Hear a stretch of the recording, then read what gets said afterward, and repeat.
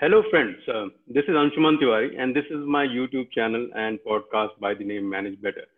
As many of you know, I focus on the theme of managing better, which essentially summarizes the concept of it doesn't matter where you land in life. You have to keep getting better every day, every week, every month. This is the Kaizen principle that the Japanese taught us, and I firmly believe that managing better is the only choice most of us have. And in that line of thinking, I bring to you today a very interesting guest, old time friend of mine, and already a legend in the quality, I would say, field, and now is a very celebrated author as well as speaker on customer service and experience as well. So I bring to you today Debashish Sarkar. He's the managing partner of Proliferator Advisory and Consulting, a firm focused on customer centricity. He has advised clients in India, China, Middle East, Africa, and Europe. He's author of several business improvement books, some of which I have read, and you should also. He contributes to the Huffington Post, Thrive Global, the Economic Times, and the PEX or the Process Excellence Network quite often. He's invited to several leading conferences, and that's why I'm delighted that he's agreed to be on my show. Very short on time, well sought after on topics of intersection of customer, experience, lean, quality, the intersection of these subjects. We both have a background in quality, and that's how we met several years ago. He's worked with several leading Indian companies and global as well. And if I recall, Debashish was India's first ASQ fellow, American Society for Quality fellow, for work done in India, right? So there are a few who were fellows before Debashish, but worked primarily in the US. He's the recipient of the 2014 Phil Crosby Medal. 2015 Asian Bankers Leading Practitioner Recognition, 2019 QCI's Quality Champion, Platinum Award, and 2020, which is this year, the Simon Collier Quality Award, which is one of the highest quality awards in the across the globe that anybody can win. Right. So this is truly an honor and pleasure to have Debashish with us today to share his thoughts on quality and customer experience. And in the next 20-25 minutes, we will bring to you his thoughts across both the subjects. So welcome, Debashish. Thanks for being here. With this, no, thanks. Maybe I can request you for some opening comments, Debashish. No, thanks, Anshuman. Thank you for having me. Thanks for the introduction. I think it's wonderful being here. I think this is a great initiative that you are really catalyzing and leading. And I really like the topic. Why I like it? Because it's an all-encompassing theme. It's about leadership. It's about execution. It's about excellence. It includes everything. And what I've also been observing that the videos that you're creating, the podcasts that you're creating, it's just not about quality, but other domains. So it's very interesting. Honored to be here. Thank you so much for having me, Anshuman. Yeah. Thanks, Debashish. So we'll get into some of the questions that I thought I'll surprise you with, but knowing you, you might not be surprised. So I think let's get started with something that you've been championing for the last few years, right? So I've been, following you for some time, and we've spoken about this earlier, but I think let me summarize this question more as I've seen you write and talk about the intersection of quality and customer, and customer experience and the customer service and that part, right? And knowing you, I know this must be a choice. So my question is, why this choice? Why this choice of bringing quality and customer service and experience together and write and talk and consult at the intersection of these topics? Yeah, so I think that's a very interesting question. So my work at this moment is largely focused under the umbrella of customer centricity. And there are a couple of reasons, why I've taken up, I'm working on this theme. So the first one, Anshuman, it's essentially, if you really look at the various methodologies, which are around which organizations have been practicing over the last, 40, 50 years, they have, of course, addressed customers. It's not that. I mean, they've all been centered around customer. But, what I always felt that none of them really addressed the customer's need holistically. So that's the point. I mean, if you really talk about specific methodologies, they talked about addressing a specific pain, but not really, holistically address customers' concerns. So that's the first reason. The second, if you really talk about organizations worldwide known for customer centricity, there are only a handful. So there's a big opportunity to add value. The third one, and something which I find very fascinating, and I think you just mentioned in your introduction, is that, when you work in the domain of customer centricity, you work at the intersection of quality, design thinking, anthropology, brand, leadership, behavioral psychology. So, it's a very, very interesting space to be in. The fourth reason that the reason, why customer centricity, when you're really talking to a CEO, often they find it very difficult to connect with methodologies. But, when you anchor it around customer, it's really easy to sell, because then, somewhere they find a connect with their business outcome.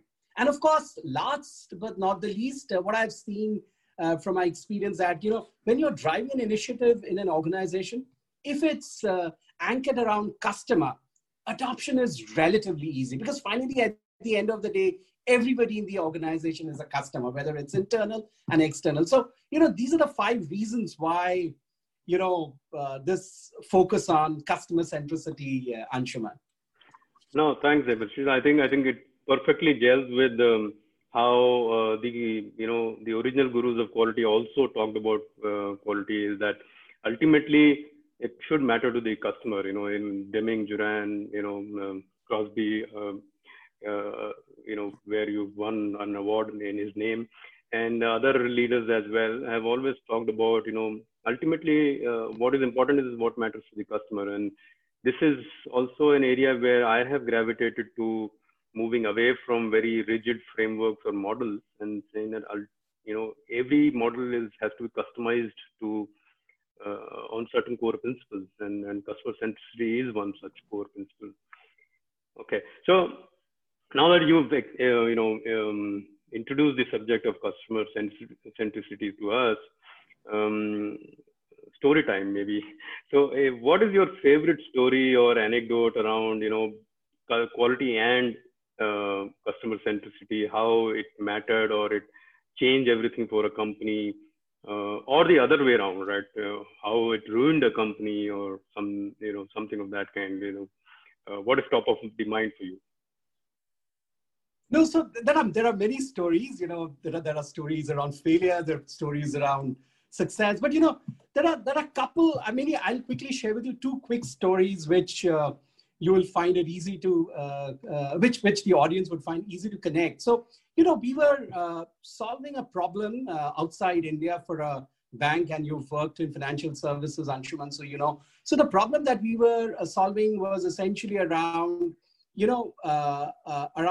conversion.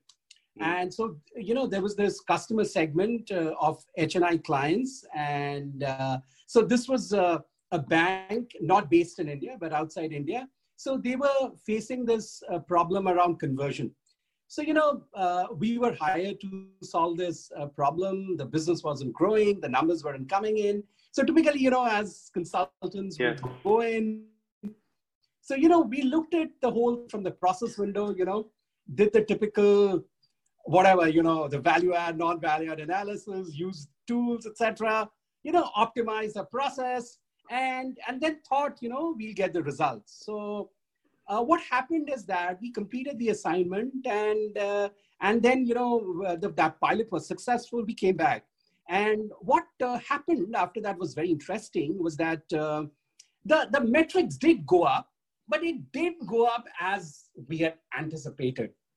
So, then the CEO of that bank spoke to me, and then I visited them again. And, as a part of that post, what should I say? The post event dissection, if that's what I can say, I decided that let's really talk to the key people who are a part of this process. And so, when you're looking at a process like this, Anshuman, you're familiar, you've got the sales function, you've got operations, etc. But largely this process was around the sales guys. So, when I started having conversation around them, what I realized that there were fundamental issues around mindsets which needed to be addressed. And there is a technique that I use, and of course it's used, wherein, you can really understand why is a person behaving the way he or she is behaving. So when we started having conversation with them, we realized that many of these guys who were supposed to be sales guys thought that that was not their job. So let me give you one small example, was that these guys were typically hired in a branch. So when they were hired in the branch, they thought that their job was largely to do transactions across the counter.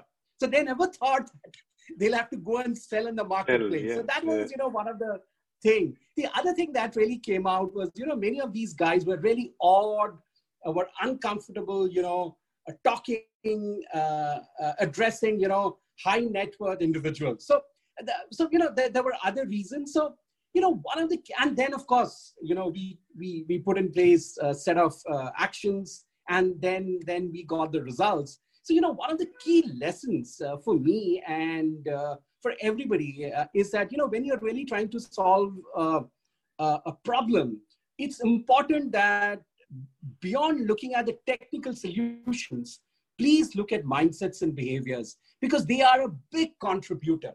And what I have seen, many of us as quality professionals often forget that. So that has been one of the very interesting learning. And today, whenever I do any transformation or any assignment, that's a core element that I really look at. Together with, of course, the technical solutions, I also look at what is it that we need to do in the space of mindsets and behaviors. Now, fascinating story. I think Debashish, and I can totally, visualize you actually going after the what you call the psychological and the mindset issues. And I've been through many such situations where we did everything that was possible through process and technology changes, and still no results, or the results you expect don't come out. Yeah? There is always some improvement, definitely. And you're right that it is generally the so-called fuzzy stuff, which is very difficult to put on paper or define, makes a huge difference. In this case, people who were originally hired to do something else and had a completely different mindset could not make the transition to something new. And I have always believed over the last at least 10 odd years is that the way the quality profession moved in the 25, 30 years became extremely internally focused, as if you can solve all the world's problems by looking at your processes deeper and deeper, and then keep taking the juice out of operations. And after a while, there is no more juice left to take out. Exactly. That's when you have to look outside. And secondly, I think being from, having spent time in, both of us have spent time in the BFSI or the banking sector, I think the multiplier effect is immense. If you make a significant process change or the sales process change or the value chain change, the multiplier is straight away in millions, right? So it's a fascinating opportunity in BFSI, I think, for customer service, customer experience, customer centricity, quality field to come together, actually, pretty much. So thank you for the story, Debashish. This actually brings me to, or it's a good segue to the next question I had planned for you, is that, for the last several years, you now, as you said, you now train, coach, and, consult around customer centricity. So how is this package? What do you do? If a client would come to you, citing, and they may not know it's the customer centricity problem, right? That's the beauty of the whole situation. Sometimes people just don't know which area they need help in. So what do you do? What do you typically do, or your firm? How does it approach this? Yeah, Anshuman, so, primarily, I would say 80 to 85% of our work is essentially in the space of consulting advisory. And the residual 10, 15% is in the space of training, workshops, etc. Now, your question, what happens when a client really comes to you with a problem? So, the way I have seen, the client always comes with a problem. I mean, it's not that it'll be a plain slate. They'll always come with a problem. The question is it a symptom, or are they looking at the problem differently? Right. So I think that's where, we go in and really try and delayer and find out what is the problem that they are solving. So one of the things that I always do before taking up any assignment, I think I've got two conditions. The first condition, and so far, by God's grace, I've been successful, that I typically don't do any assignment which doesn't have connect at the top. I'm very clear.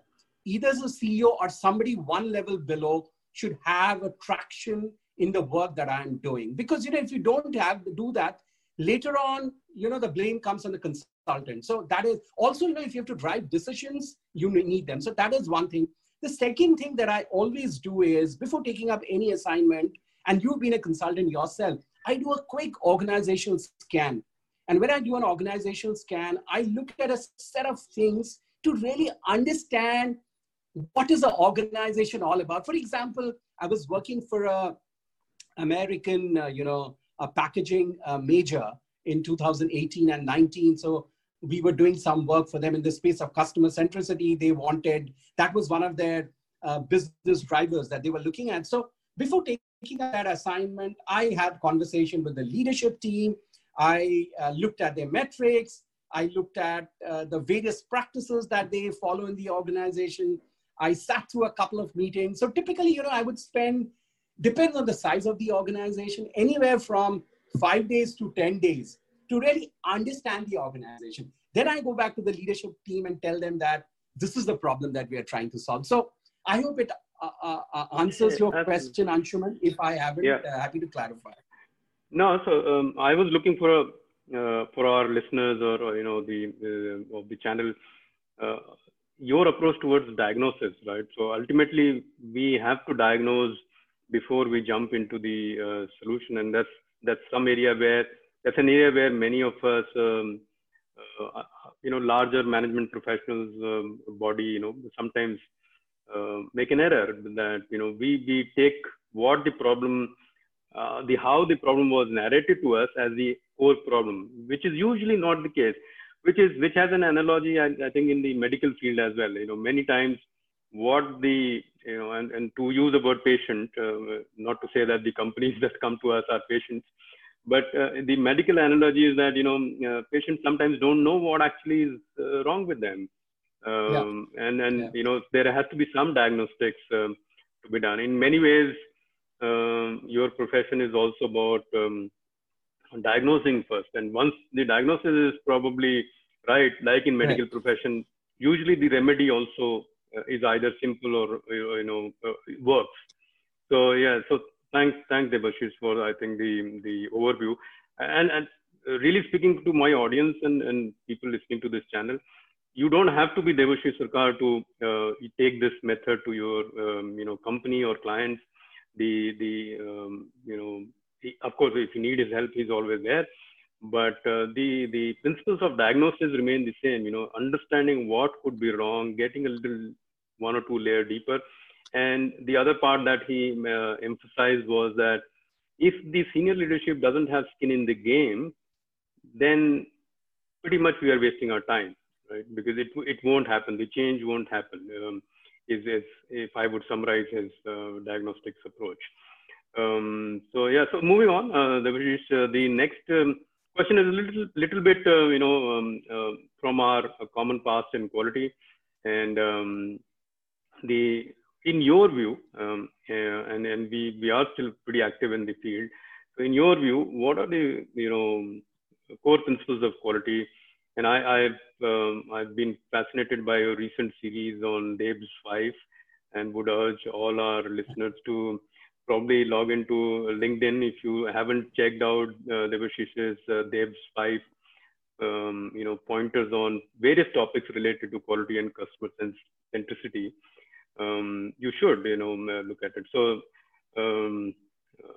pin you a little bit, Debashish, what are your 5 on what is quality, or what are core principles of quality according to you?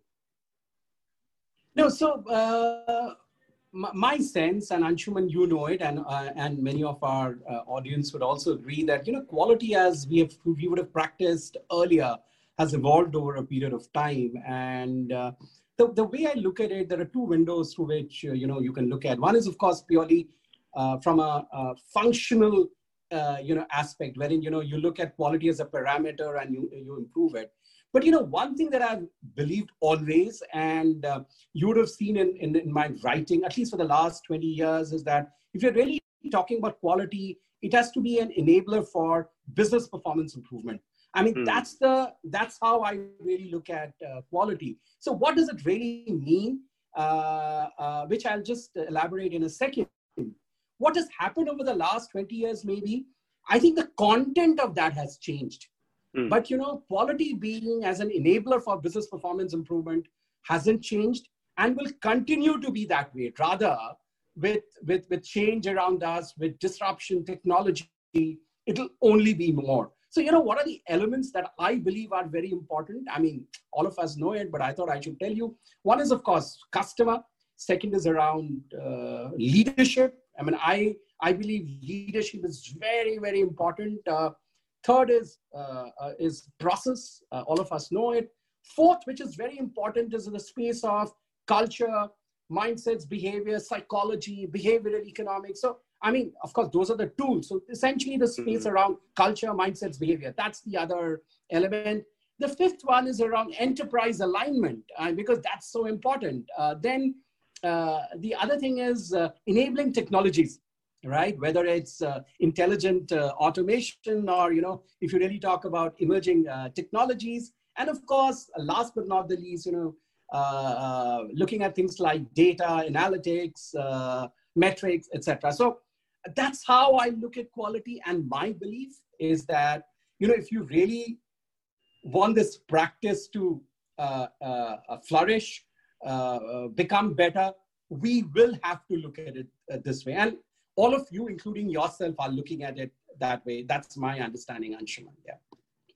Yeah, I think I'm so glad that you brought in psychology and technology in the same space, because many people, when I speak to people around on this topic, either become overly psychological about it, and it's all fuzzy and emotional, or become overly technological and everything is a tool and everything is digital, and you plug and play and it will get better.